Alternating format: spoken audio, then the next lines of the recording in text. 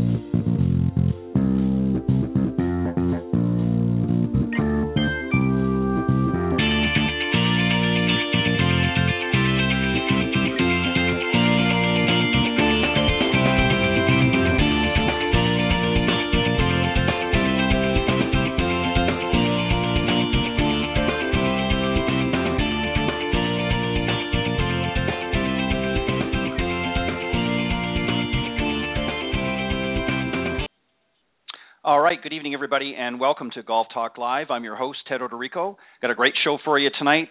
Coming up here in just a few moments, I'm going to have a great young junior golfer from the Texas area, Alexa Vela. She's going to be coming on here with her mother, Doris, in here in just a few minutes.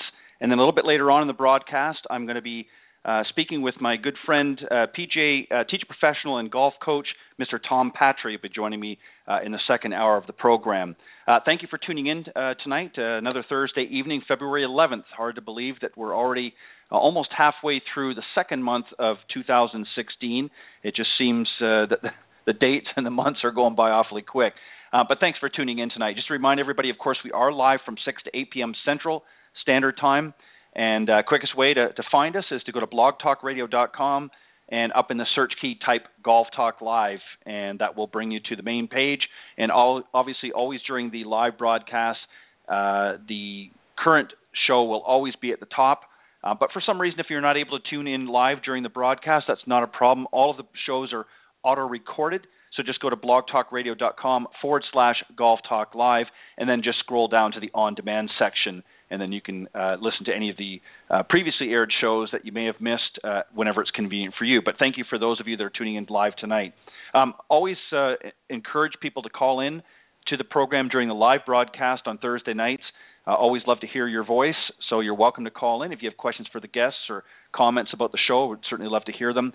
You can do so by calling area code 646-716-4667. Again, that's 646-716-4667.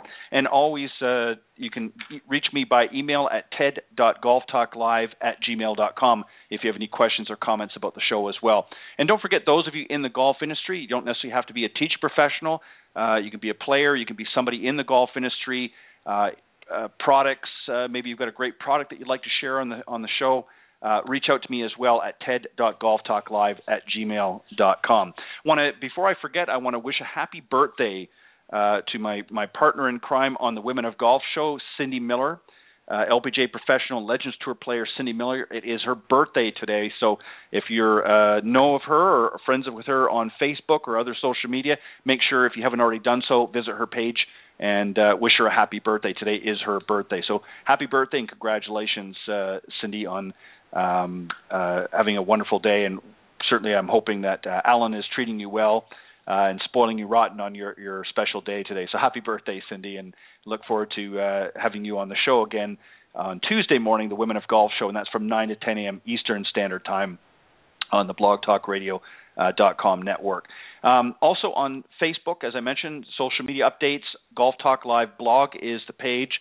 Go to facebook.com/Golf Talk Live blog, and that will take you to the update page, and on there I update all of the shows, including tonight's show. And you can also follow me on Twitter. My Twitter handle is Ted and Buck CEO, and CEO is in capital letters.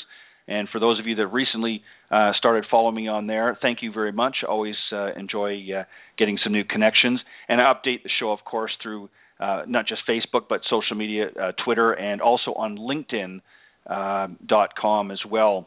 So for those of you that are on LinkedIn, which is more of a business social network, Thank you for all of your recent connections, and thank you for following the show as well. As I mentioned, I got a great show for you tonight. Alexa Vela is going to be coming on here in just a moment with her mother, Doris.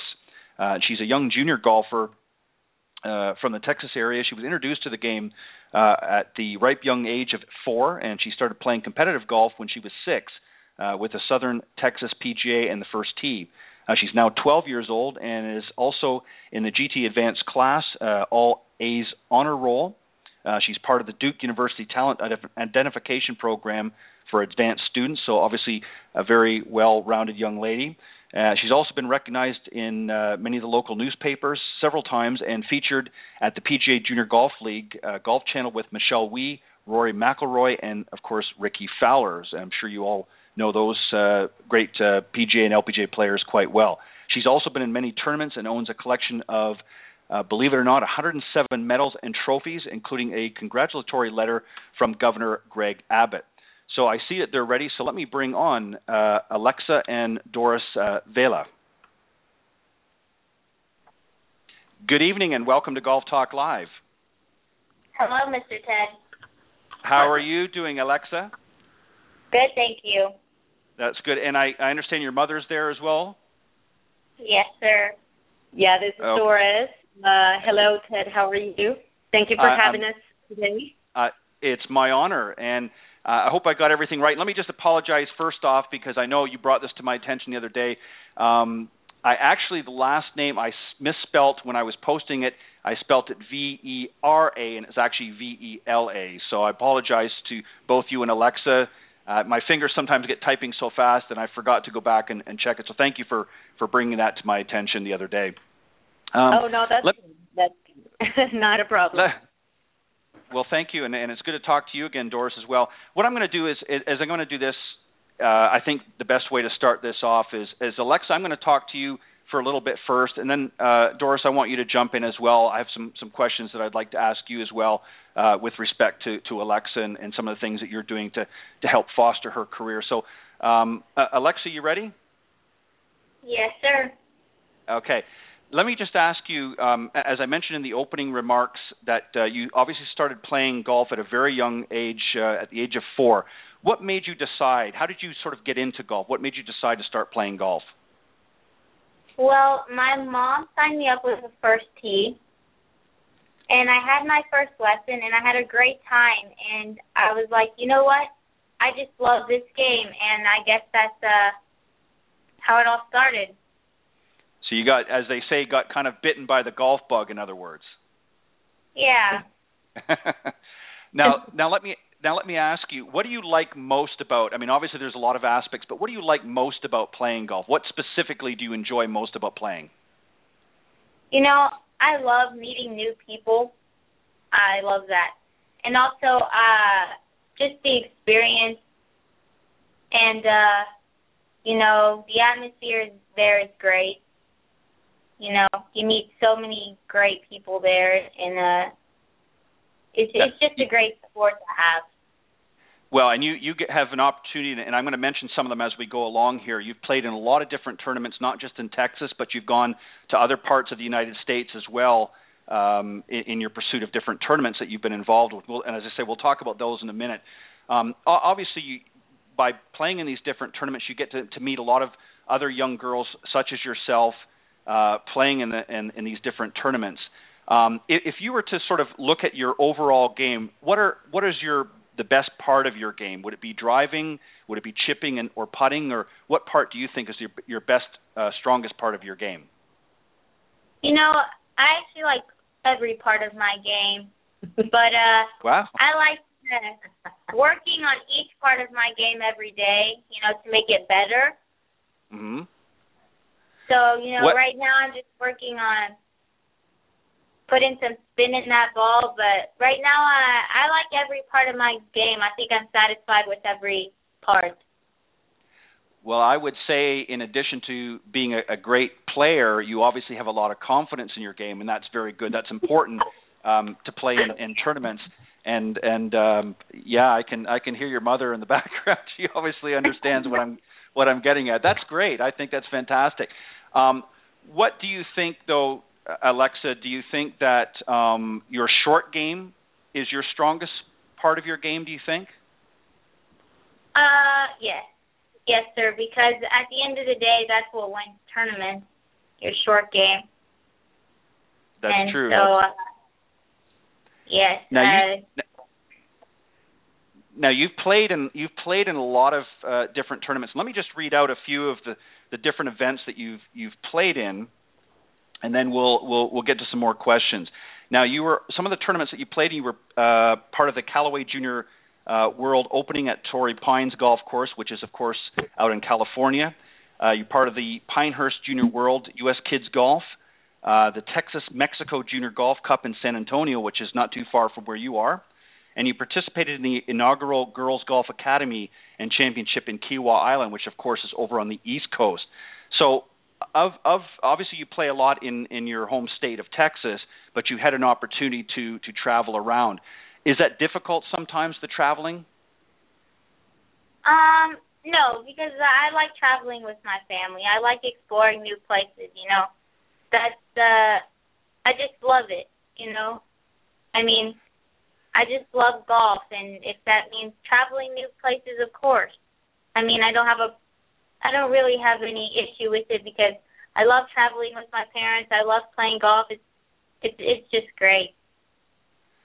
Now, when you travel, obviously there's lots of beautiful areas in Texas that you've played in, and as I mentioned, you've been out to California, and you've obviously been to the East Coast, out to the Carolinas at Kiawah Island. Besides, obviously, Texas, what other areas that you visited that you really were very impressed? What did you like as far as your traveling? What was an interesting area that you got to visit at one of the tournaments? I love going to Torrey Pines because they have a PGA tournament there, and it was just beautiful there. I loved it. They got some beautiful views. Of course, Pebble Beach. Yes. They just had the Pebble Beach Pro-Am. They just finished up this past weekend. So lots of great, beautiful scenery there as well. Now, as I mentioned also, you've received a lot of different medals and trophies, as well as a letter from the governor. That obviously must have been very exciting. Tell us a little bit about the letter. I know you can't read it all out, but what was very interesting? How did you receive that letter? What was the circumstance? Do you remember? Yes, I sent him a letter because he had a lot of courage and grit, and perseverance, which I really look up to. And he wrote me back, and it was just an amazing experience, because a lot of grit, perseverance, it was a great honor to receive that letter, and because it's just an amazing honor to get a letter from your state governor, and it was just an amazing experience. Now you have also, in addition to the letter, you've received a lot of medals and trophies. So I'm assuming you've had a number of wins at some of these different events, or are these just for being involved in the event, or a little mixture of both? They're mostly wins. Wow. Yeah. Well, now let me ask you then, and I'm going to jump forward to a question I was going to save to the end, but I think I'm going to put this one in now because it'll apply. Obviously, at some point, I assume that you would like to play on the LPGA Tour. Is that correct? Yes, sir. But now, first, my first goal is to play college. Get in a good D1 college, and I'm focused on that. And then hopefully along the line I can play LPGA. Yes. Now. And that would be great. That's a fantastic route to go, is to get into a Division I college and play on a team. There was another young lady, a little bit older than you, that's been on the show before, Carly Goldstein, who is the daughter of a very good golf professional of mine, and she plays at LSU on the golf team. This is, I think, her third year now, and that's obviously the route that she's going as well. Now, let me ask you, with all of these medals and trophies that you've won so far, when you eventually do get out on the LPGA Tour, are you going to have enough room in your house to put all these additional trophies that you're going to win on the LPGA Tour along with the ones you already got, or are you going to have to get a bigger house? Let's hope, yes. Let's hope that I can get my, an interesting thing about me, I want to go to college and get a degree in business finance. So hopefully when I get to the LPGA, I'll know how to manage my money correctly and get me a big enough house. Yeah. To hold on my. You might have to get quite a big house by the sounds of it, because that's a lot of medals and trophies to win at such a young age. How old were you when you won your first either medal or trophy? Your first win. How old were you? I believe I was 6, and wow. I was very happy. I remember that. Yeah, I was very happy. And do you remember the tournament? Obviously, what was the tournament that you were playing in? I believe it was an LPGA tournament. Wow. And now do you pretty much win tournaments every year? A few tournaments every year? How many tournaments do you play each year, normally? I try to play a tournament every weekend. And, yes. I play about every weekend. Now, Alexa, you have a younger sister who is 10. Is that correct? She's 10 years old? Yes, sir. And what is her name? Andrea. Now, I understand from something that I saw in social media that she also is interested in golf. Now, do you both sometimes play together? Yeah. I love teaching my sister new things as well. She's always rode along in the car, and one day she was like, you know what, I want to try this out. And, I help her with the sport sometimes. And, she loves it, I love it. It's amazing when you do what you love with the person you love. Now, how long has she been playing? Has she just started playing golf in the last couple of years, or has she been playing for a few years now, too? She's been playing for, I think, a good year or two now. Yeah. That's pretty good. Now, you've also been, Alexa, written in many local newspapers, plus you were featured on the PGA Junior Golf League Golf Channel with Michelle Wie, Rory, McIlroy, and Ricky Fowler. That must have been exciting to meet some very talented PGA and LPGA players. Tell us a little bit about how that came about. You were interviewed, obviously, through the Golf Channel a little bit as well. Tell us about that, and tell us what it was like to meet some young stars, if you will, on the both of the tours.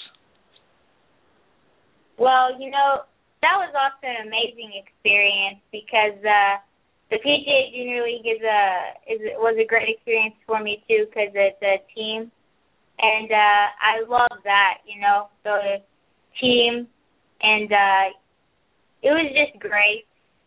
And meeting those PGA and LPGA professionals was also a great experience because you watch them on TV and then you meet them, and it's just great because I go to a lot of LPGA, PGA tournaments like the Shell Houston Open and the North Texas Shootout. I just love meeting them because I watch them, I kind of analyze them, and I learn new things, and I just love it. Now, who you've obviously had the opportunity to meet a lot of different professional players like Michelle and Rory and Ricky Fowler. Do you have a favorite player that you enjoy watching when you get a chance to watch golf on TV? Yes, I actually got to meet him as well, Jordan Spieth and Lexi. Those are my two favorite. Wow, so Jordan and you're talking about Lexi Thompson, right? Yes, sir. And what do you like about both of them? Is there something about their game that you really like, the way that they maybe handle themselves out in the golf course, or do you just like the style, the way they play golf? Yeah, I really enjoy Lexi because she's always been the youngest competitor, and she's never intimidated that she's always the youngest. She still strives for greatness, and she always gets those low scores and always is up there on the leaderboard. She never gets intimidated, and I really look up to that. And Jordan, I just love the way he plays, and he comes from Texas as well, University of Texas. Yeah. That's fantastic. Now, Alexa, let me ask you, you obviously get a chance to watch a lot of different players, and you said that sometimes you get to take things away from that experience of watching them play. Is there something that maybe a tour player that you've watched, whether it be Jordan or Lexi or another player, is there something, maybe a tip or something that you've sort of applied to your game or tried to apply to your game that you've seen watching them play in tournament golf? Is there something that you've learned from watching them play? Well, sometimes I like watching tournaments, and, maybe after I have a round, sometimes I was wondering, hey, how did I hit that, or how do I get that to put some spin on it? And I probably watched them over and over again 5 to 7 times, and just to see if maybe that will help me. And so I'll go out on the course and I'll try it out, and that's how I put a little bit of what I see into my game. Now, you mentioned a little bit earlier, you said that you pretty much practice every day. How much time do you spend each day practicing? Obviously, you have school and things like that, but how much time are you able to practice each day? Every day I come home from school, and I go to the golf course, and I practice for about an hour and a half to 2 hours. Now, when you say practice, is that just on the range or the practice tee, or do you sometimes go out and play maybe a few holes, if time permits, to kind of get used to playing in a real situation, or do you just go out to the driving range and hit balls? Well, as I said, I try to put in a tournament every single weekend, so I'll play the tournament, and Monday will come around, and I'll see, I needed help on my driving. And then I'll work more on my driving, and probably the next day, every single day I practice something different. And the last day I hit a practice round, but whatever I need help on most on my tournament, that's what I practice most on the weekend. So you're able to look at your game each weekend that you play and say, okay, I need a little bit work here, or I need a little bit work there, and then that's the following week, that's what you go and work on, correct? Yes, sir. Very good. That's incredible, because most high handicappers and most adults don't have that ability to be able to do that. So obviously you've conditioned yourself to be able to observe your own game and then be able to analyze your own game, and that's a great quality and a great feature to have. And I'm sure that that's something that you probably have noticed in a lot of very good players out in the PGA Tour and the LPGA Tour. Is that right? Yes, sir. Now, I want to ask your mother just a couple of questions, Doris, as well, while you're here. Now, you obviously have to. You've got 2 daughters now playing golf. One that's playing competitively, and then one that's sort of just working her way in as well. Let's stick with Alexa for just a second here. Obviously, there has to be a balancing act. The fact that she's on the honors roll indicates that she's doing very well at school, so there aren't any issues there. How do you help her to find balance in both her education and in her golf, which is something that she enjoys doing? Yeah, you know what? That is a great question. I think here the key is that the parents have to find that balance first. And I think part of it is also going to be the time management. We have a schedule. It's very specific. And we try to be disciplined in terms of following that schedule every day. And it has worked out pretty good. One of the things that I like practicing with the girls is reading.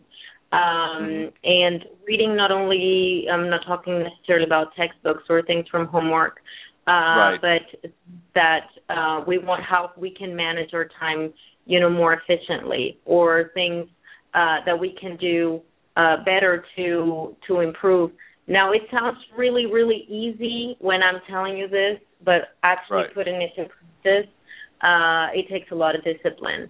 You know, for example, for me, starting to bring the snacks ready, you know, when I pick them up to school, because here in our area, we only have 1 hour of practice. So if we want to catch the daylight, you know, we have to be very precise, you know, when it comes to time, especially if they want to play a practice round. So it is really a team effort, you know, here from, you know, the parent making that commitment to bring the children to practice and providing, you know, what they need. So one of my goals for this year is actually I'm sure you already looked at the page, but I'm trying to kind of make our journey and share it. There's a lot of times that parents, there's a lot of things that I wish I would have known, you know, when Alexa was starting, you know, to play golf, from the equipment, what type of equipment to utilize. And then when she says, well, I have to constantly be working on different things, driving or short game, chipping, is because they are so physically growing. So they have to change and make adjustments as they grow with the different equipment that they're using, or even with their own, let's say the grip or things, whatever that is.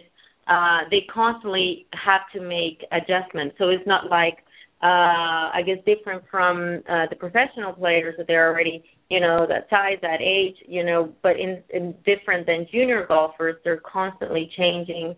And so we also have to be good observants to that. For example, what kind of feedback we're going to bring to the coaches. Many times, the coaches, they don't have the opportunity to go visit every single one of their students at different tournaments.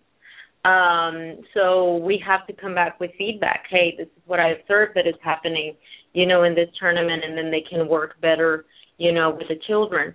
So it is definitely, I will say that it is a team effort, you know, from the commitment from the parents to obviously the discipline in children, and also Alexa mentioned something interesting is now we try to let her play. You know, I think at one point when she was starting playing, we were constantly, you know, like do this, watch your stance, you know, kind of just behind her.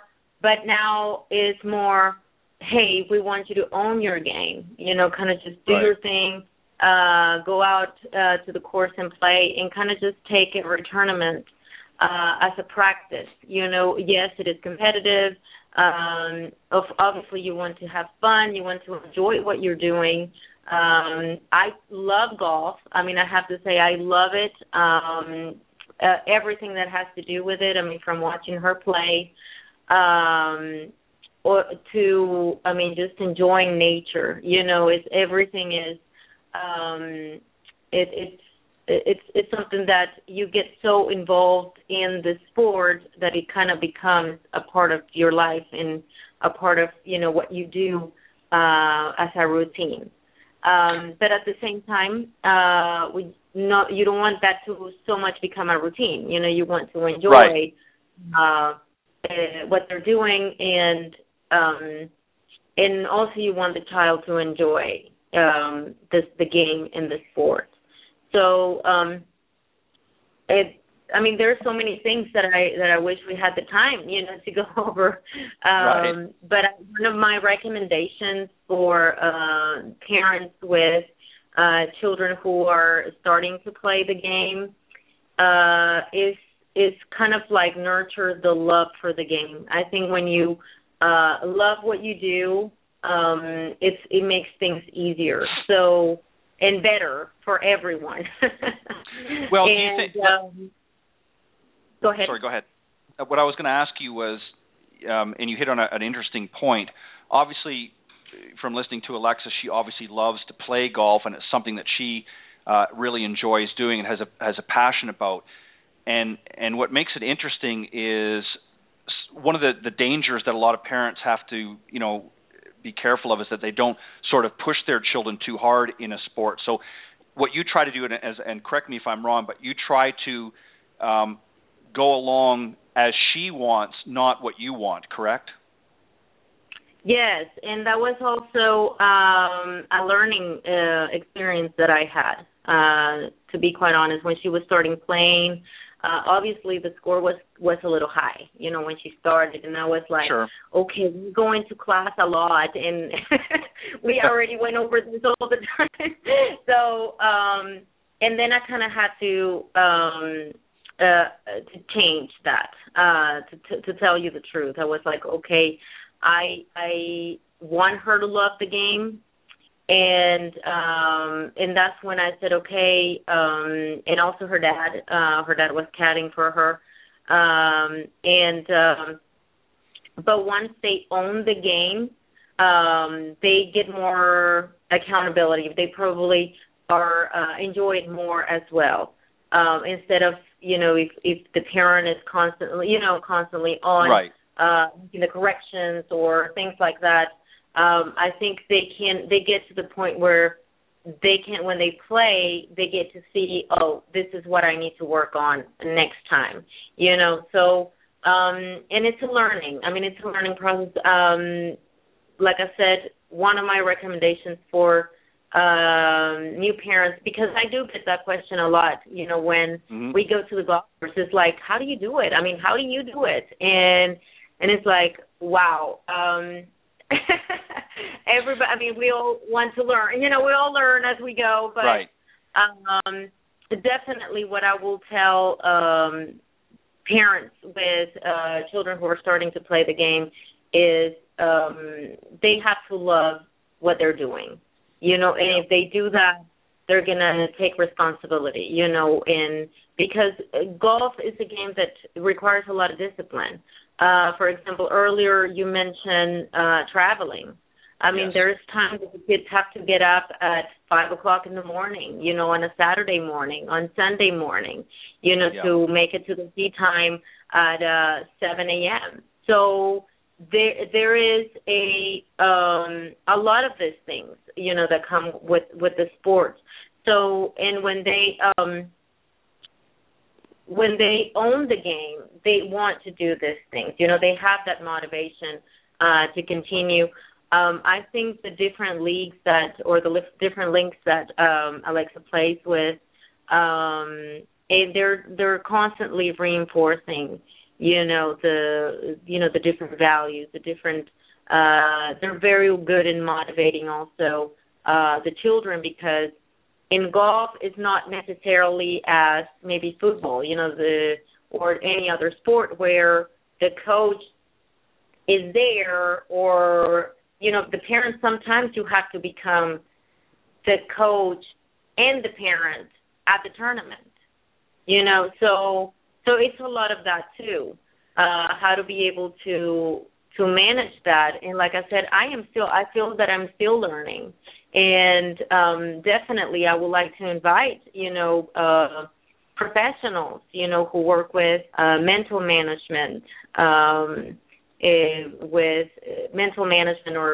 even how to motivate, the children, to continue the game, to love the game, and hopefully, they make it to the big link. So, and it's something that it has to be done on a daily basis. Right. Now, do you, obviously, as I was mentioning before, it's really sort of a nurturing process, because what you do is you obviously have to find balance, as we talked about with Alexa and her schoolwork. You want to make sure that she keeps that up to par, and then at the same time, you want to make sure that she's diligent in her efforts on the golf course as well. But obviously there are going to be times, she's just, 12 years old and just a young girl. And obviously sometimes things other interests come up and things like that, or wants to be with friends. And obviously sometimes that plays a factor. Are there moments throughout her journey so far where she's just, Mom, I just don't know if I want to, play in this tournament this weekend, or, something else is going on that I really want to do. Do you ever find moments like that? And if so, how do you handle that? Wow. One of the things that I talk to Alexa a lot, or one of my advices for her, is always surround yourself with other children or other kids in your class that kind of have the same, even if they don't play golf, but if they have kind of like, if they're also in athletics or music or art or different things that involve the discipline, then they all kind of share the same interest, even if they play different sports. For example, her friends, some of them are on the volleyball team. But they all go through the same situation. So I like that.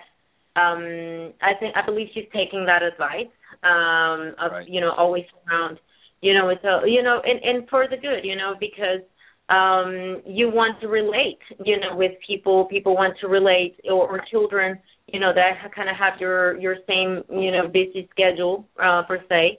And now, has there been times where they say, well, I don't know if I want to play? I mean, yes, there has been times. I mean, and I have to say, for example, there was one tournament that it was so cold. Oh my God. And we're like, okay, everybody is at home watching TV and it's cold. And that's where I think all the mental game comes in. That's where parents have to be doing homework with the children every day. It's really an everyday type of situation. Every day, hey, the sport is a discipline. This is what it takes. And I think Alexa has, she is very determined and she's very disciplined. I mean, she played well. She did very good in that tournament. But there has been times to that. And I think, once again, when you do what you love, you're gonna come, with success. That's going to be the outcome when you are really passionate, I guess, on what you do.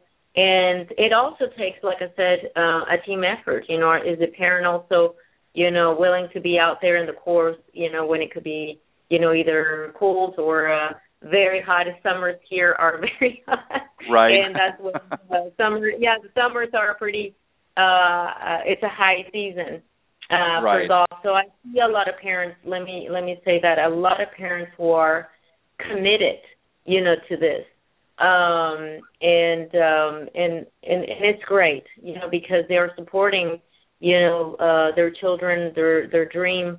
Some children, they play for different reasons. They play because they love the game. Others want to play college golf, and obviously, you have some kids that want to make it to the big league. So also my hats off to those parents, because there's and coaches, that go through the process, supporting these children. So it really takes a village. It's a team. It's a team effort. From the golf courses. All the places that we've been, I think they've been awesome. I mean, and the coaches as well. I think they do a great job. Now let me ask Alexa. I want to ask you a question since we're on the topic of coaches. Do you have a coach that helps you besides obviously your parents? And if so, what do they have you? What part of your game are you working on right now? Well, right now I work with a coach over there in a golf school in North Houston. And right now we're just working on improving my grip. Mm-hmm. Now, So, how long have you worked with this coach? And I don't know if you're able to or not, or if you want to say their name, that's fine, just to give them a little credit for helping you out. But what's your coach's name, and how long have you been working with this particular person? yeah, I've known Miss Coach Aurora for, I've known her since I was 6, so that'd be 6 years. Right. I started working with her when I was about 8. And, she's just been great. Now, she obviously knows your game very well. She's known you since 6, but she's worked with you since 8. So she's had an opportunity to see a lot of the tournaments that you play and gets sort of feedback from you and your mom. Do you sit down with her throughout the week, or when you go to the golf course after a tournament? Let's say if you play in the next couple of weeks, if you play on a tournament, do you go back to her after you've played the tournament and talk about how you played that weekend and then work on some of the things that you had difficulties on? Yes, sir. I talk to her, even if it's just a little 10-minute conversation. She always knows what I'm talking about. If I said, I had some trouble around the greens, or I need to work on my 90-yard shot, she'll be like, okay, well, let's see. And what I like about her is that she helps with the just like the mechanics, not like she doesn't just look at the problem, and she's not like, it has to be this. She always helps to solve the problem, and she always does. Well, that's great, and you're obviously very comfortable with her, and you have a good relationship with her. That's somebody that you trust, because that's very important when you're playing golf. When you're working with a coach or a teacher, you have to have somebody that you feel comfortable with, that understands how you play and is able to sort of look at what you're doing and say, okay, Alexa, I noticed that you're doing this or you're not doing this, and you have to be very receptive to that. So that's good that you have a good relationship with her. So you have some tournaments coming up here in the next few weeks, or no? Yes, sir. I actually have one Saturday. Okay. And where's that going to be? What's the tournament, and where's it going to be? It is going to be in Houston, Glenlock. Very good. Now, let me ask you one because I want to end on a positive note. We got to wrap things up here for you, but you talked about that you want to play collegiate golf, and then eventually you want to make your way to the LPGA Tour. Do you have a school in mind that you would like to maybe play for at the collegiate level? Is there a school that you're kind of favoring, or is it too soon yet? A D1 college, hopefully, and good weather. Somewhere where it's good weather, not somewhere all the way up north where we get snow all the time. We barely have to practice, but somewhere good weather, D1, that'd be great, amazing. Well, that would be perfect. Well, Alexa, I want to congratulate you on all that you've done so far. I mean, it's truly amazing and an honor to have this time to spend with you, and I hope that you will come back and visit with me again, both you and your mom, and maybe next time we'll include your younger sister in the conversation as well, but and talk a little bit about her golf. But I want to wish you all the success this year, and congratulations on all the success that you've already had. And just, first and foremost, I know you'll continue to work hard in your game, but go out and just have fun and enjoy these years that you're playing on these different tournaments. And I know that you'll have a very promising career, and congratulations. Thank you, and thank you for having me.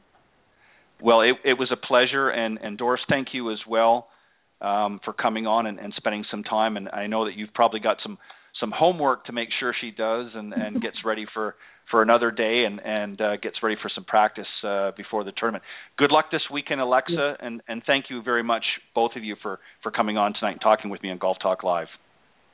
Thank you, Ted. Thank you. Have a good one. Have a good weekend. All right. Thank you for having us. All right, you too. You're very welcome. Bye-bye. All right, that was my very special guest, Alexa and Doris Vela. Alexa, of course, is a 12-year-old junior golfer in Houston, Texas area who's just really racking up the wins. 107 medals and trophies she's already managed to accumulate in such a short time, and you can tell that she obviously is very dedicated, enjoys and loves the game, and I'm sure she has a very promising career ahead of her. I've got a great guest coming up here. I see he's already ready for me in the wings. Let me just do an introduction here, and I will bring him on here in just a moment. Tom Patri has been on the show a number of times before. He's been on at least 2 or 3 other times. I always have a great conversation with him. He's one of Golf Magazine's top 100 teachers in America, has been a leading voice in the golf instruction for more than 30 years. He's taught at every level of the game, coaching more than 100 PGA Tour, LPGA Tour, and PGA Club professionals, and hundreds of top juniors and amateurs alike. The game has taken Tom literally around the world, first as a distinguished player, and of course now as one of golf's most knowledgeable and devoted teachers. Please welcome Mr. Tom Patri. I'm doing very well, Tom. Thank you for coming on Golf Talk Live. Teddy, it's always a pleasure to be with you. It's great to hear your voice. How are you doing? I'm doing very well. Let's start off, since we've got a few extra moments here tonight. I've got something specific that I want to talk to you about tonight. We've talked about it, I know, before, but I think since we're coming into a new year, I think it would behoove us not to talk about it. We're going to talk about your some of the things that you're doing at your golf schools and that. But what I wanted to ask you is, I know you were down at the PGA show here just a few weeks ago. I unfortunately had to cancel last minute due to some personal things that had come up. Anything new and exciting that you saw at the show, or anything caught your eye that really excited you, or just sort of? You know, Ted, I spent some time with the guys from Body Track and the Body Track mat and V1 Golf, and the force plate situation and the balance situation as it relates to the new technologies and being able to measure a student's weight transfer and dispersion of weight throughout the golf swing and its location in high speed and correlated with video is a wonderful tool that a lot of guys have kind of gravitated to.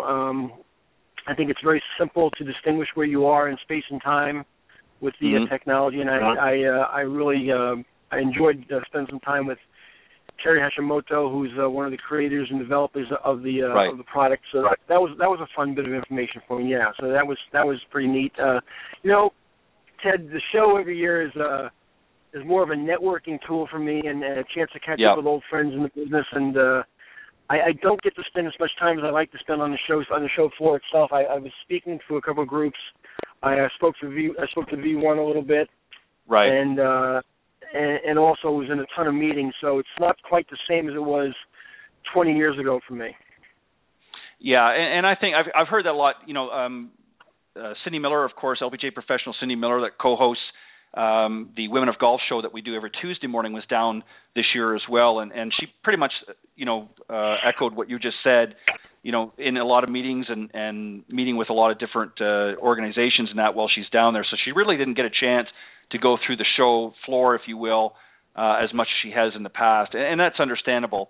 There's just a lot of different things that you have to specifically, you go down there with an agenda, things that you want to catch up on, or you want to find out what some of the changes are coming up for the next season in certain areas that are of interest to you. So that makes a lot of sense. But Tom, I wanted to give you an opportunity because I know that you do so much for the game, and we talked about, I think, the very first time that you were on here,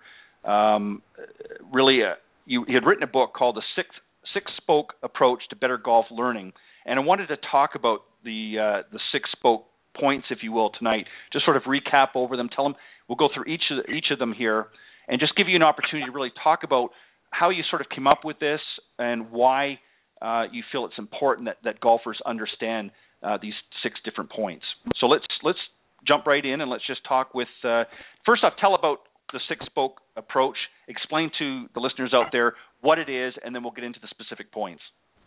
Yeah, Ted, it was really a culmination of a journey that started in the early to mid-'90s when I was teaching at Westchester Country Club, and it was just me looking at the game in its synergy, and in the sense that what had to go into making a good player good and a great player great, and so many things happened, I thought, in the development of a great player before they got on the lesson tee with a teacher and worked on technique. And, it goes, we talked about the mind and the body, right.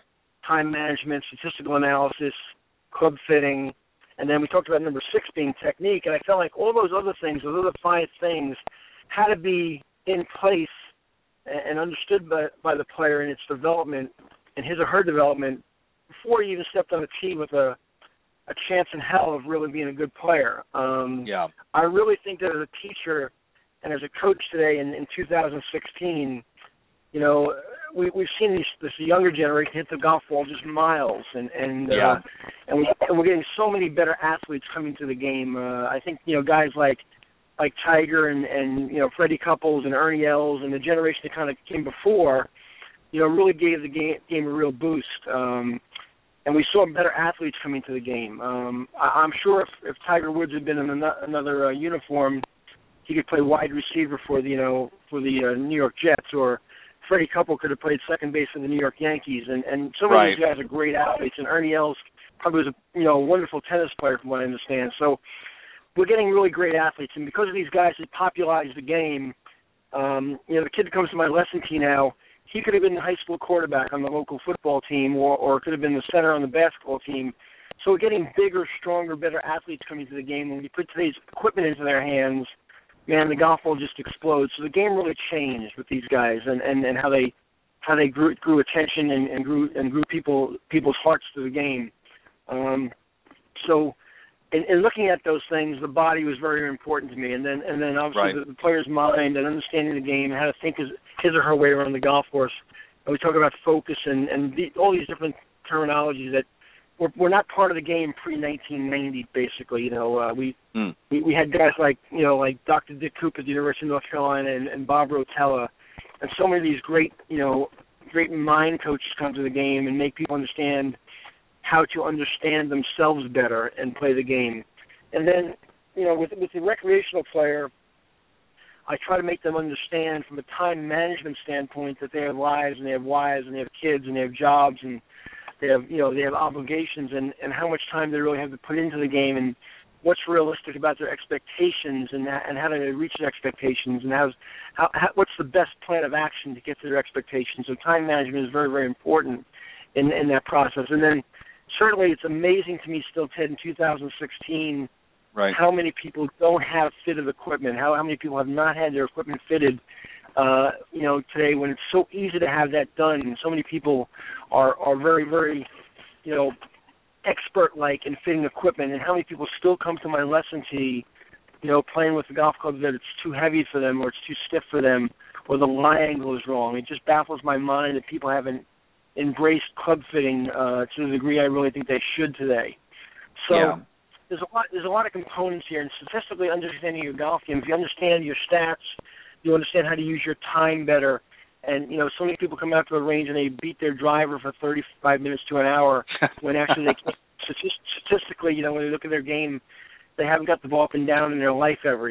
So I try to make them stat their game too and understand statistically where their game really is, and then take those stats and turn them into the time management segment of the 6-spoke, where they can design a practice routine that really makes sense to them and is efficient for them. And then the final spoke is me. Then after they've understood all these different areas of their game and how to really wrap their arms around those areas of the game, then they finally come to me for a golf lesson, and we have a fighting chance to implement some information that will really make them better players, and really conceptually understand what they need to do with their golf club when they swing it. Well said. The thing is, and we've talked about this before on the show, there is so many changes and there's so much many advantages now in the golf industry that are available, from club fitting to some of the different techniques that are out there that are there to really enhance golf. And yet the average high handicapper still comes, with the same sort of questions. Well, how do you fix my slice, and they don't really understand that it's not something that you can fix with a Band-Aid. They have to look at the overall picture. And, as you talk about in the 6 spokes here, there's more than just one component. It's not just a matter of making a couple of adjustments or a few tweaks here and there that's going to do that. I mean, you can certainly help to a small degree, but if somebody truly wants to improve and lower their handicap and play some better golf, there's a commitment involved, correct? Ted, I think so. I think you also, as a teacher or as a coach, you have to understand who's standing in front of you. If you had Tiger in front of you or Fred or Ernie in front of you, there's certainly a very understood level of commitment there, and they're great champions, and they want to play the game at a very high level. If you have Mrs. Smith in front of you, who doesn't and has never played a sport in her life, and this is her first venture into sport, and she'd like to get the ball in the air 3 times in a row, there's certainly going to be a different level of commitment with Mrs. Smith. Right. And I think as a teacher or coach, you have to understand who's in front of you and what really are they willing to do to take their game to the next level. So I used to be extremely, extremely anti-Band-Aid. I mean, incredibly anti-Band-Aid. I would only, accept almost a student that was really committed to game improvement. And I guess with age, Ted, I've softened a little bit, and I'm a little bit more compassionate now in 2016 to Mrs. Smith and helping her hit 3 drivers in a row up in the air. I really think that you have to understand who's in front of you and what they're willing to do and what they understand they can do or can't do. Yeah, and you're right. You can't expect the same level of commitment from Mrs. Smith, as you said, to say somebody like a Tiger or Freddie or Ernie Els. Of course not. But at the same time, I think that you also have. I think the number one thing you have to be as a teacher or coach, you have to be a good listener. You have to listen to what their needs and what their wants are, and then you have to sort of adjust your style or your approach, if you will, to meet their needs. Obviously, if somebody's coming to you and saying, "Look, I just want to be able to get the ball in the air," you don't have to commit them to the next 6 months of lessons and things like that. They may be just getting ready for an event. They may just play, a couple times a year. They're not really serious golfers. So you have to. There's a market there as well. But I think at the same time, I think that there also are golfers out there that for a long time have really wanted to see significant change and haven't been able to get it for one reason or another. And I want to talk a little bit about that because I think that that's something that I think the industry as a whole has to recognize. I mean, you know this as well as I do, and I don't. The one thing I don't do on this show, I don't make any bones about it. One of the problems that has really been in this industry is that handicaps have not really come down as a whole. And I think one of the reasons is that maybe the golfers out there have become a little bit frustrated as to how their game is being approached. What are we doing right and what are we doing wrong?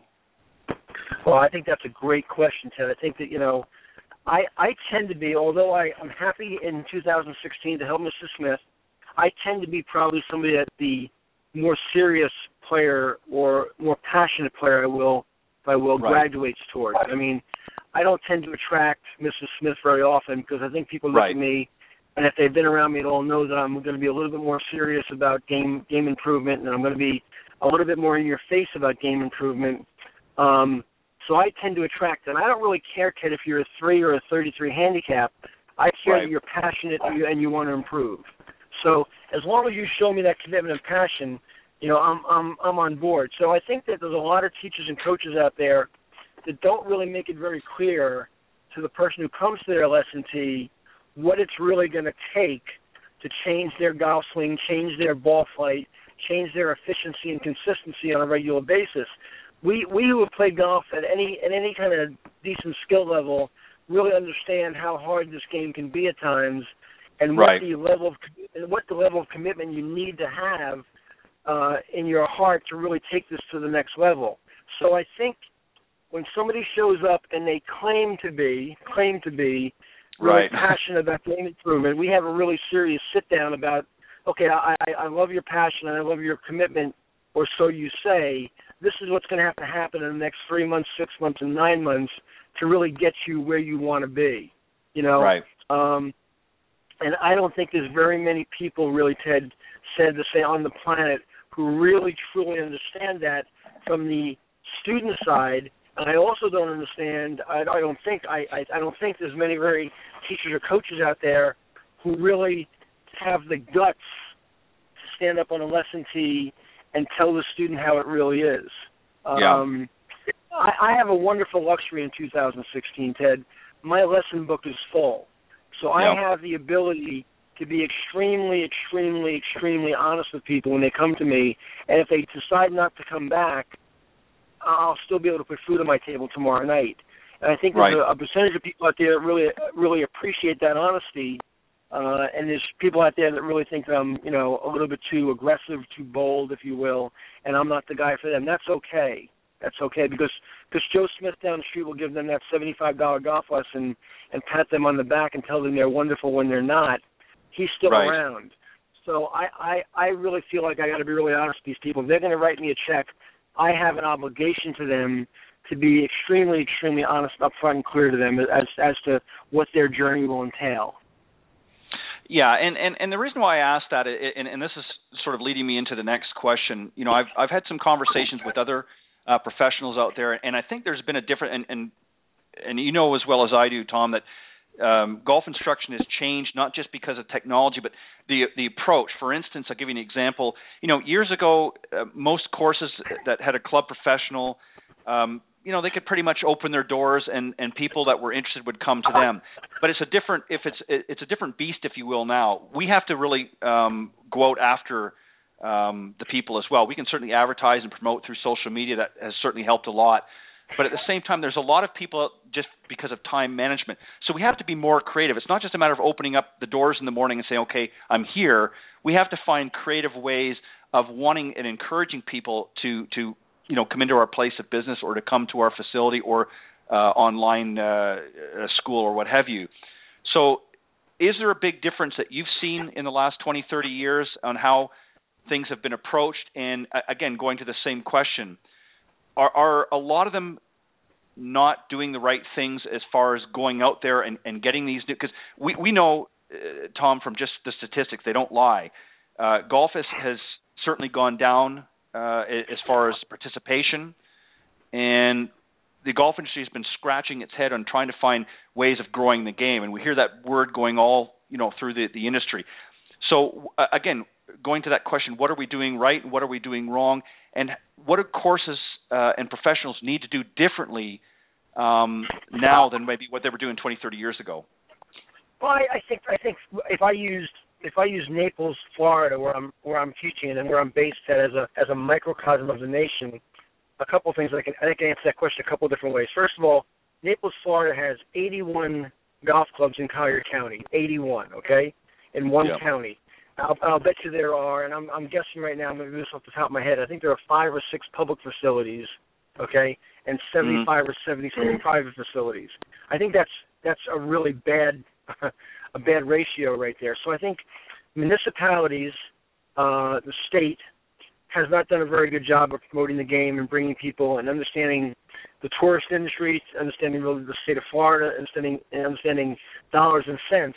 I mean, why does Naples, Florida not have a 54-hole municipal public facility with a practice facility in it? It doesn't make any sense to me whatsoever. Right. The quality of public golf in Naples, Florida is really overall extremely poor. You look at places like Phoenix, Arizona. You look at Long Island, New York. Okay, you think that'd be a hotbed of golf. Long Island, New York, where I grew up, has wonderful public golf, really, really good public golf, and a lot of it. It's very, very popular. And here's the state of Florida and Naples, which is a real hotbed of golf, people think, real poor public access. So I think that's a problem. I think on the teaching side, I think that 20 or 30 years ago, I was at Westchester Country Club, and I opened my door in the morning, and people came. And now there's so many people that are not just the club pro, but are specialists, guys that all they do for a living is teach, and there's a lot of those guys. So there's a lot of guys now, a lot more guys teaching full-time, only teaching full-time, and that's how they pay their bills. So many more guys who are not folding shirts, not dotting scorecards, not running the ladies' member guest, not running the men's member day. They're out there just teaching. So there's a lot more competition for this piece of pie. And when there's more competition, but yet less people coming to the game, that math doesn't work out very well. So if as a golf instructor, as a coach, you're not a businessman also. You don't understand social media in 2016. You don't understand the internet in 2016. You don't have a website. You don't have an e-newsletter, e-blast. boy, you're going to get run over, by a truck, and you're not going to be paying your bills very well. So I think a lot of things have changed. I think that in some instances, golf is oversaturated. Golf's made, the access is too hard. It's too expensive. There's a lot of problems that we've all talked about in the industry over the last 5 or 10 years. But I don't think even local municipalities in hotbeds of golf like Naples, Florida, understand they can help grow the game also, and it's such a healthy game and it's such a positive game for the community that they haven't really gotten behind the game the way they should. And I fault the PGA of America for that also. They do certain initiatives that they think are wonderful. They need to get involved with local governments and local municipalities and say, listen, we want to partner with you to grow the game, because they have the access and the land and the financial ability to get behind this thing, and as partners do a wonderful job. I don't think that's happened yet, and I hope it could happen someday. Yeah, and that's exactly right, and again, well said, Tom. I'm from the north as well, as I've mentioned many times, and as you know, I'm originally from Canada, and much like up in the northeast where you're from, we have the same great golf course, great public golf courses up there, both municipal and some of them are privately owned, but they're public access. And some of those courses, to be honest, Tom, will rival some of the best resort courses that you could ever come across.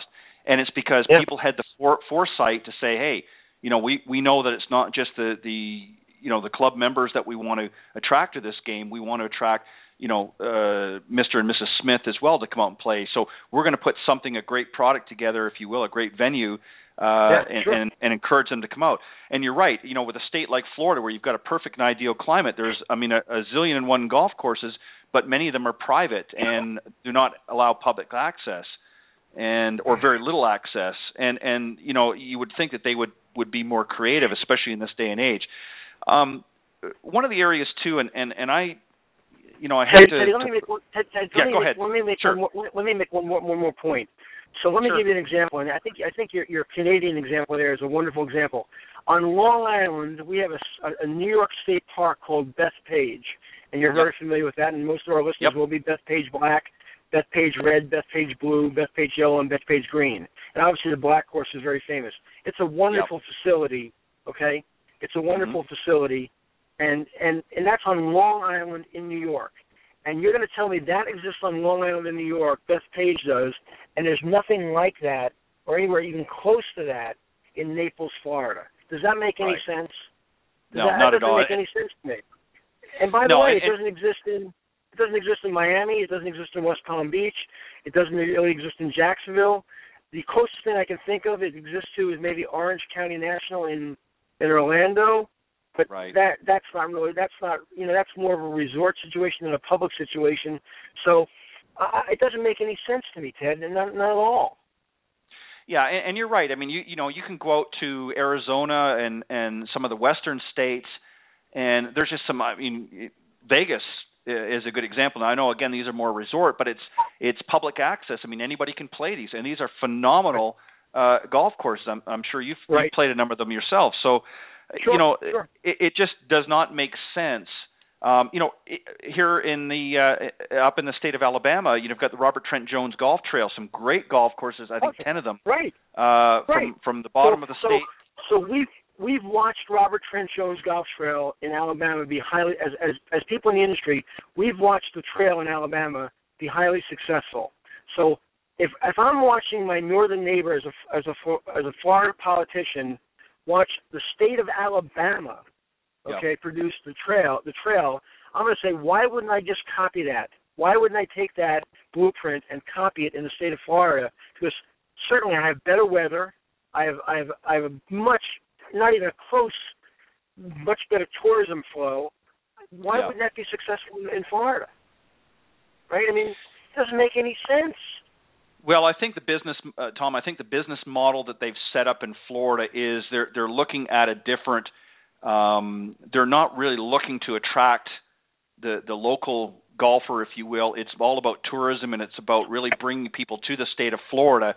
So that resort, mentality, if you will, and then of course Florida being a very popular state for retiring, folks both from Canada and Northeast they want that sort of exclusivity, and I think that's how the original business model of Florida was developed, and it's gotten to the point now where it's just literally saturated with, and they're phenomenal golf courses, don't get me wrong, but they've taken that business model of the resort feel or the private club membership feel, and have just sort of blanketed the state. They've got limited space. Really now, I mean, you can't really do anything. But Ted, let's back up a second.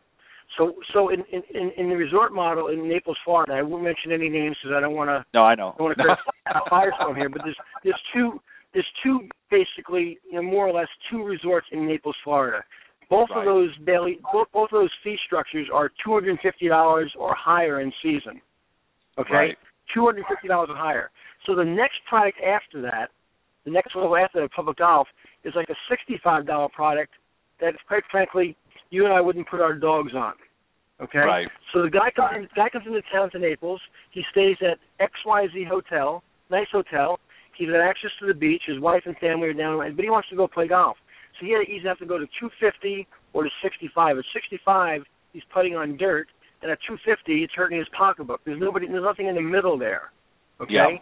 And in town, we have and I can substantiate this. I have X number of professional people that I teach that are doctors, lawyers, accountants, skilled people who make a nice living, but they can't join a club for $100,000. But they could pay a $125 greens fee or a $90 greens fee for a nice daily fee experience. That doesn't exist. It does not exist. So where do they go? Yeah, and it's a shame. And the thing is, Tom, that really sort of makes it difficult as well is that there are so many courses, I mean hundreds of courses from one coast to the other that have shut their doors for that very reason, is they've priced themselves out so much.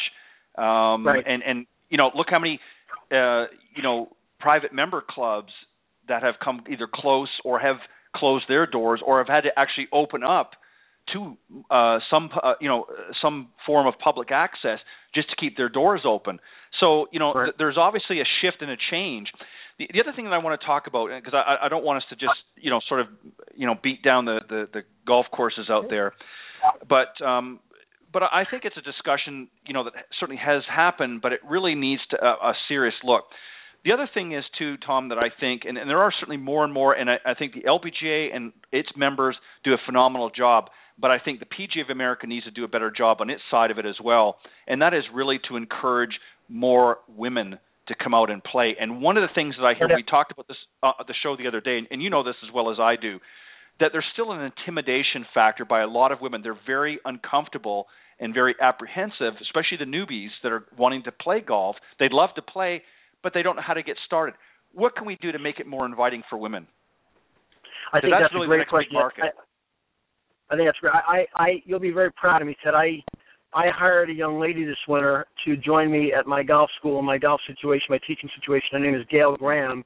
You probably know that name. She's one of you guys up from the Northland in Canada. She's the she was the 97 Australian Masters champion. She was a former president of the LPGA Tour. Gail is I'm gonna embarrass Gail. She's probably just a little north of 50 now, and still plays the game at a pretty high level. Plays some Legends Tour events. But I wanted to add a female to my staff for that very reason, because I think the male environment of most clubs, whether it's true or not true, whether it's perception or reality, is an intimidating place for the newbie female player.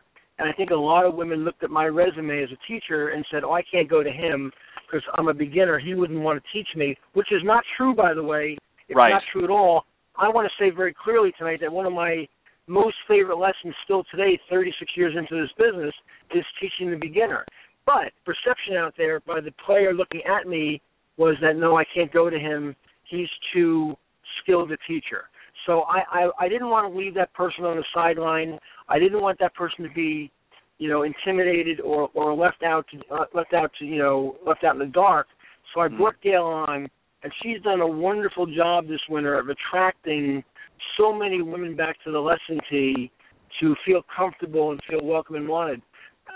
I think that there's definitely a gender issue here where women are intimidated by the male teacher to some degree. I think in some cases it's substantiated, in some cases it's not substantiated. But it doesn't matter. Perception is reality. I didn't want that person.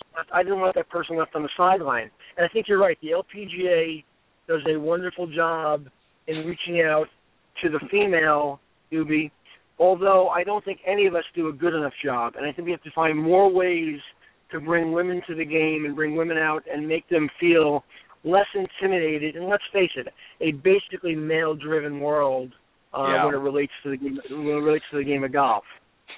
Well, there's 2 points I want to quickly make, and then we'll continue on with our discussion. You're exactly right. The LPGA has done a phenomenal job. Cindy and I interviewed, I think a year and a half ago, Karen Palacios Jansen, who I'm sure you're familiar with.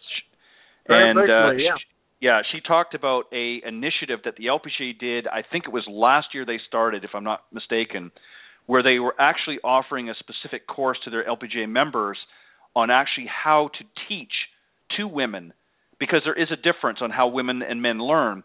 And they said one of the problems that a lot of women were complaining about is a lot of the methods that were currently being used, and certainly not by everybody, I'm not trying to blanket the industry, but as a general rule, were more geared towards a male-driven society. And women learn differently and have different interests in golf than what men traditionally do. So this was an initiative that had taken place, and I believe it was launched last year. And it's I think it's a certification course that was offered to the members.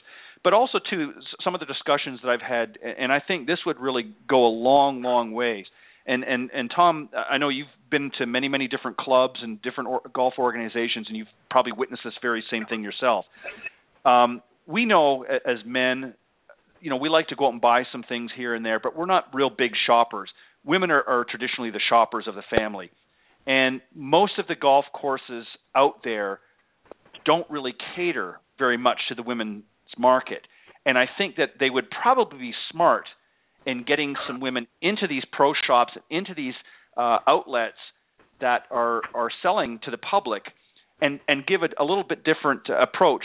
Do you agree with that, Tom? Do you understand what I'm saying? Well, I think it's tough. I got to disagree a little bit. I think it's really tough when you're selling soft goods, and I haven't been a retailer in the golf business for an awful long time, so I am clearly not the expert on this area. But right. I think that some of the things I hear about my guys who I teach in the business, who are golf professionals at different facilities that own their own pro shops, it's so tough with a limited market of women coming through the front door to stock enough item, get enough of a size run or a style run in there, where you're not at the end of the season, eating those rags for your dinner. So I think you got to be very careful. I think that's why places like the PGA Superstore and Dick's Sporting Goods and these places have done well, because they can weather the storm of a deep inventory run and make it move somehow in a sale at the end of the year. They have the dollars behind them and the volume coming through the door to appreciate that and accomplish that. So I think that the Club Pro in the facility with 300 members, or the Club Pro at the local public golf course, is really behind the eight ball in the soft good area to really accommodate the female sector of the industry, which is really not very large right now, and make enough of an impact on the soft goods side. Well, I'll give you a good example. I had some conversations here. In fact, she's been a guest on my show, Pat Roquet, and she is a business individual, but she also plays golf. She's not an instructor or anything. But she talked to me. She's involved with a number of different golf expos that are taking place up in the Northeast, including Rhode Island and some others up in the New Jersey area. And she said one of the complaints that she had, she belongs to a large women's group in her area, New Jersey, and she said one of the complaints that she had was that a lot of the women that would go to these different expos or golf shows, that there was really very little product or very little direction or attention to the female golfer. So there was really not much point in them even going to the show. So she's actually taken it upon, Pat has, upon herself to working with these different organizers in order to make it more female friendly. So I think we have to start somewhere. I agree with you. You can't just go in and all of a sudden every pro shop just start hiring women coming in and stocking up the shelves. I think it's a transition. But you're right. I think the big box stores need to sort of start the flow of traffic, and then I think the industry itself has to slowly move into that direction. And what you're doing, Tom, kudos to you for bringing a young professional with you, a young female professional in there to really help handle with the women's market. Yeah, Gail, like I said, Gail has done an unbelievably good job, Ted, and she's been, she's incredibly approachable. She's very talented. She still plays very, very well. She always has a big smile on her face, and she's made that aura, if you will, kind of soften a little bit, where the people who are kind of peeking around the corner as females say, hey, I might want to try this, and maybe this could be fun, and she's offered some very affordable clinics and introductory type courses that's been very, very well received, and it's only going to get better for her in terms of her lesson book and her revenue stream, because she is so approachable and she is so good at what she does. But I think you're right. I think we have to find ways to attract not only women to the game, young women to the game, young girls to the game, young female athletes to the game that might have otherwise played soccer or played t-ball or played basketball or gymnast or we have to get those female athletes to the game just the way Tiger got and Freddie got those male athletes to the game, and we got to find ways to do that. Well, and I think you talked about something a little bit earlier, and I think you're certainly along the right tracks. You talked about really working together with some of the municipalities, and it's not just about it's not just about the public access courses, but it's also getting into I believe in the school system. And I know there's a lot of great programs. Kate Tempesta from New York has a great program, and I know Kate's done an incredible job. Yeah, she's really done a fantastic job. A lot of people give her credit for what she's done up in New York, and also Nicole Weller and others in the Savannah, Georgia area are working on a project that they actually have just launched called The Little Train, and it's a way of really teaching the younger generation, the newer generation. You may have they actually did a launch down at the PGA show this year, and have been featured in a few different articles about it. But I'm going to have them on here in a few weeks' time, her and her partner, to talk about that. But there's a lot of great initiatives there, but I think there's a lot more work. And I'll give you a good example.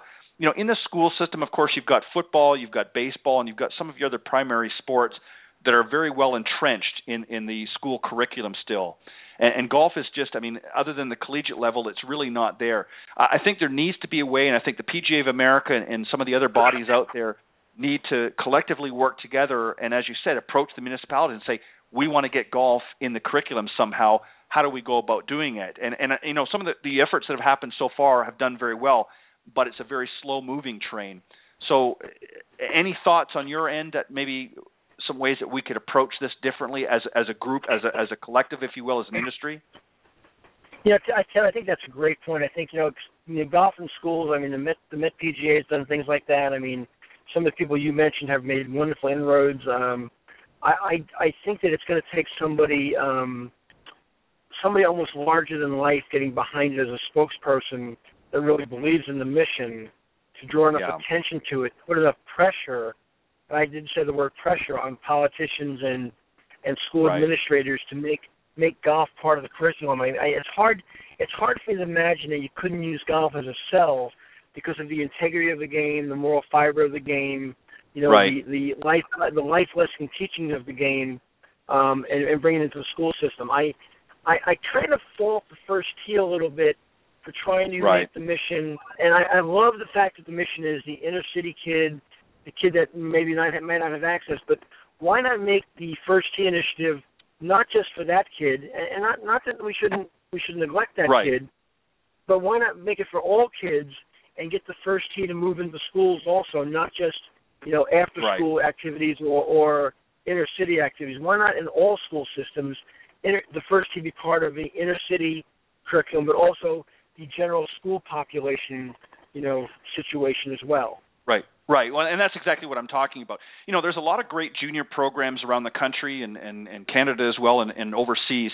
But one of the problems with, and they're all, many of them are top-notch programs.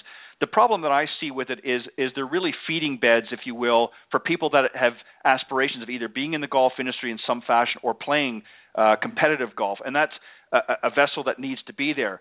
But there's a lot of people out there that are never going to be the next Jordan Spieth or the next Tiger Woods. So for those people there, we need to have an ability for them. And like I said, what we talked about earlier, Kate and Nicole and some of the others out there are doing great inroads, but it's sort of a slow-moving train. And you're right, it's going to take a spokesperson to really get out there publicly and say, hey, we want to get golf just like every other sport, basketball, football, baseball, as I mentioned, that are in the general public school. And I think part of it is a cost factor. Golf is much more expensive than many of the other sports. So there has to be a way that the equipment manufacturers and some of the other companies that are on that end need to also, put some dollars in and get involved and say, okay, we're going to put together a program, U.S. Kids Golf, some of these other organizations get involved and say, if we're going to do this, we need to do this as a large group and essentially lobby the government in a sense. I hate to use that word in this political climate, but that's essentially what we have to do. Yeah, Ted, if you look back at the conversation earlier tonight, now they have this great initiative in schools, okay? And let's say you had the same initiative in Naples, Florida, and you had all these kids that want to get involved with golf, but you don't have a great public facility in town. Where do you take them to do this? Because let's face it, the private clubs in this town are not going to open their doors to 60 or 80 kids to come in and beat balls on the range. So it's kind of like a vicious cycle. You've got to get the school system and you've got to get the municipality and you've got to get an initiative like a First Tee all in bed together to say, listen, how do we make this work? And how do we get this done? Yeah, I agree wholeheartedly. Tom, I'm going to wrap things up here, but I'm going to give you a few moments here because I know you're busy and you've got a lot going on here in the days coming up. But let's talk about what you've got cooking here, if you will, for 2016. You're obviously, I can hear a lot of passion and excitement in your voice. What have you got happening in 2016? And let the folks go ahead. Well, I appreciate that. A lot of things have changed. I don't know if you know, but I resigned my position at Friars Head last year. It was my last year going up there full time. Yes. And basically because I've been going back and forth 36 years, I wanted to take a little bit different direction. I wanted to spend some time at home with my wife. But one of the things that's going to happen is I'm going to go back to Long Island 1 week a month to a place called Colonial Springs, which is on Long Island, and be available to anybody who wants to come and take instruction 1 week a month. And they can get in touch with me at tpatri@mindspring.com if they want more information about that. Another week a month, I'm going to be at a place called Bully Rock, which is a wonderful, wonderful high-end daily fee facility in Havre de Grace, Maryland, and be available there to the public 1 week a month, June through September as well. And again, tpatri@mindspring.com gets them to me and to book time. And then I'm going to do about 12 to 18 guest schools that clubs have invited me in for 2 days with their members to come in and do a guest school. And then other than that, Ted, I'm going to be right here in Naples, Florida, doing my thing here and staying at home a little bit more. Sounds good. I know your wife will appreciate getting to see your husband a little bit more often. You've been doing a lot to help many golfers out there improve, and it's time to certainly not scale back, but certainly time to spend more time at home with your wife and your family and that. And I'm certainly not spending less time on the lesson tee. I'm just going to spend a little bit more time in Naples rather than full time in New York during the summer. So I'm looking forward to that, and I'm not going to scale back my teaching at all. I'll be accessible, even probably more so to the public than I've ever been before. Right, exactly. And I know you do a great online program as well. Talk a little bit about that if somebody's interested, where they can go. If they went to my website, which is just www.tompatri.com, and checked it out. I have a V1 online academy there. I'm teaching about 150 people around the world that I've never met via the V1 technology, and it's been a great success. And I appreciate you mentioning it. It's a lot of fun for me. I really enjoy connecting with people from all over the planet and analyzing their golf swings and actually teaching and coaching them remotely from my home. It's been a great fun, great and powerful tool V1 has been for me. Well, and that's the thing is as we talked about it, we touched on about the modern technology.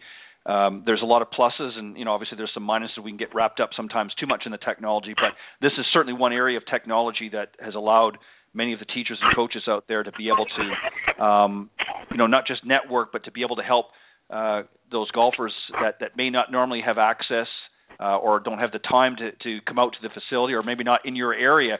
So as you said, you can teach and coach them from all over the world. So that's one of the exciting things about some of this technology. I just think V1 has been a great tool for the average golfer who's sitting at home and wants to get help and doesn't know how to get it done and doesn't necessarily have access to what they think is a good teacher in their area.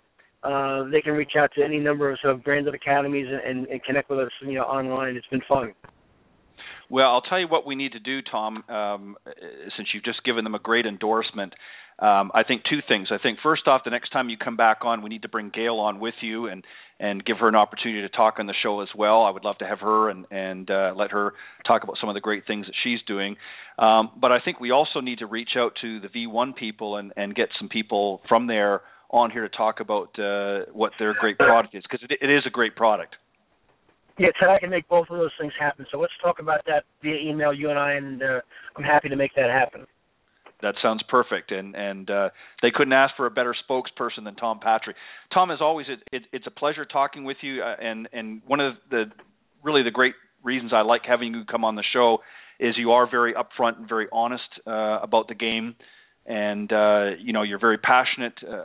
Not only being a player of the game, but a great coach and a great teacher professional, and that's why so many people admire and respect you. And I know that you had when I posted the show this week, I know my good friend Mr. Barry Goldstein put a nice comment on the post as well, so I know he is a great supporter and fan of yours as well.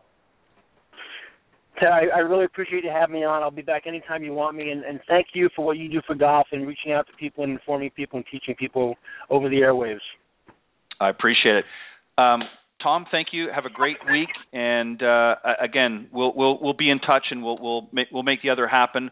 But you're welcome. You have an open invitation to come back anytime if you got something you need to. And I know you're working on. I understand you're still working on your second book. I'm trying to. I'm pecking away at it, Ted. Well, I'll tell you what. When you get that done and you're ready to launch that, I want you to reach out to me, and we'll come on here and we'll launch it together. How's that? Thanks. I appreciate the opportunity. All right. Tom, have a great weekend, and we'll talk soon. Thanks, Teddy. Good night now. All right.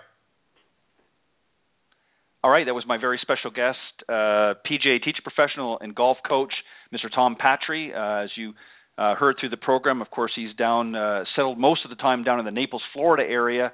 Honest guy, just a great asset to the game, and I enjoy, as I just said, having him on the program. I think he's a tremendous asset to the game, and I hope he'll continue to share his knowledge, not just with the students out there, but with some of the other fellow teacher professionals as well.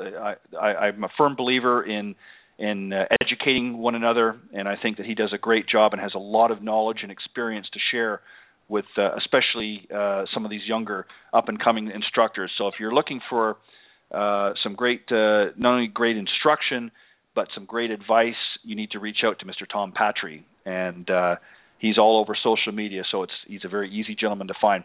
I want to take this time once again to thank both of my guests, Alexa and Doris Vela, for coming onto the show, and enjoyed having them as well. And, of course, Mr. Tom Patri for coming on and helping me wrap things up. And I want to also take this time to thank all of the listeners from around the world for faithfully tuning into Golf Talk Live each and every week. I truly do, as I say, every week I get a great amount of pleasure and enjoyment of having really a number of highly talented coaches and teacher professionals like Tom and players like Alexa come on the show, and many, many others.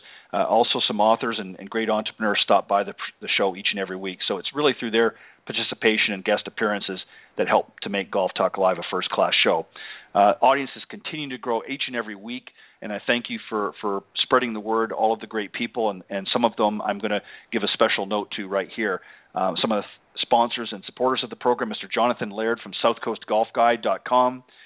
Great publication I've talked many, many times about on the show here in the southeastern part of the United States, literally from Texas right over here to Florida.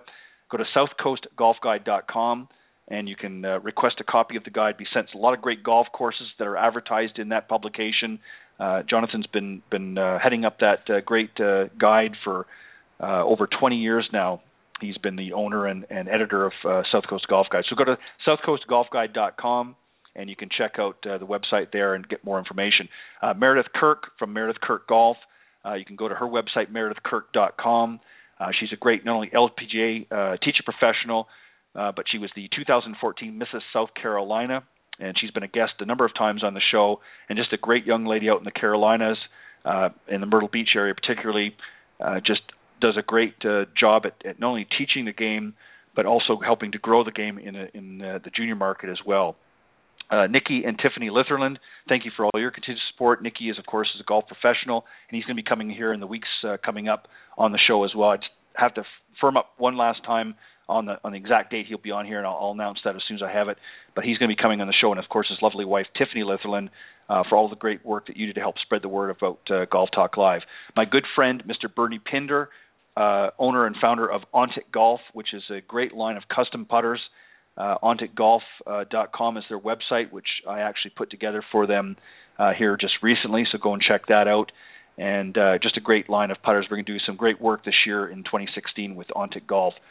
Thank you, Mr. Bernie Pinder, for all of your great hard work as well and help spreading the show, and thank you for all of your support as well. And I'm going to have Bernie coming on the show again to talk about some exciting things going to be happening with Ontic here in the near future.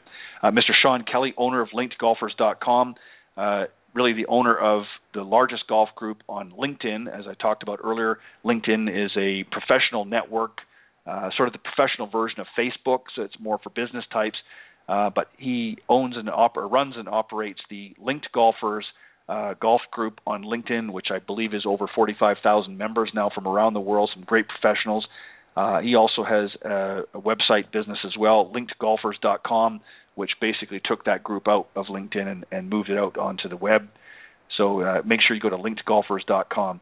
And also, last but not least, my good friend, Mr. Peter Doyle from Doyle Golf Solutions over in Ireland. Thank you, Peter, for helping to spread the word over in your area, and thank you for all the work that you do. Peter, of course, is a great not only teacher professional but club fitter as well. Does lots of great work over in Ireland and was here actually, I believe, I don't know if he made it this year, but I believe he was here the previous year at the PGA Merchandising Show as well, and we missed one another, unfortunately, but thank you, Peter, for all of your continued support as well.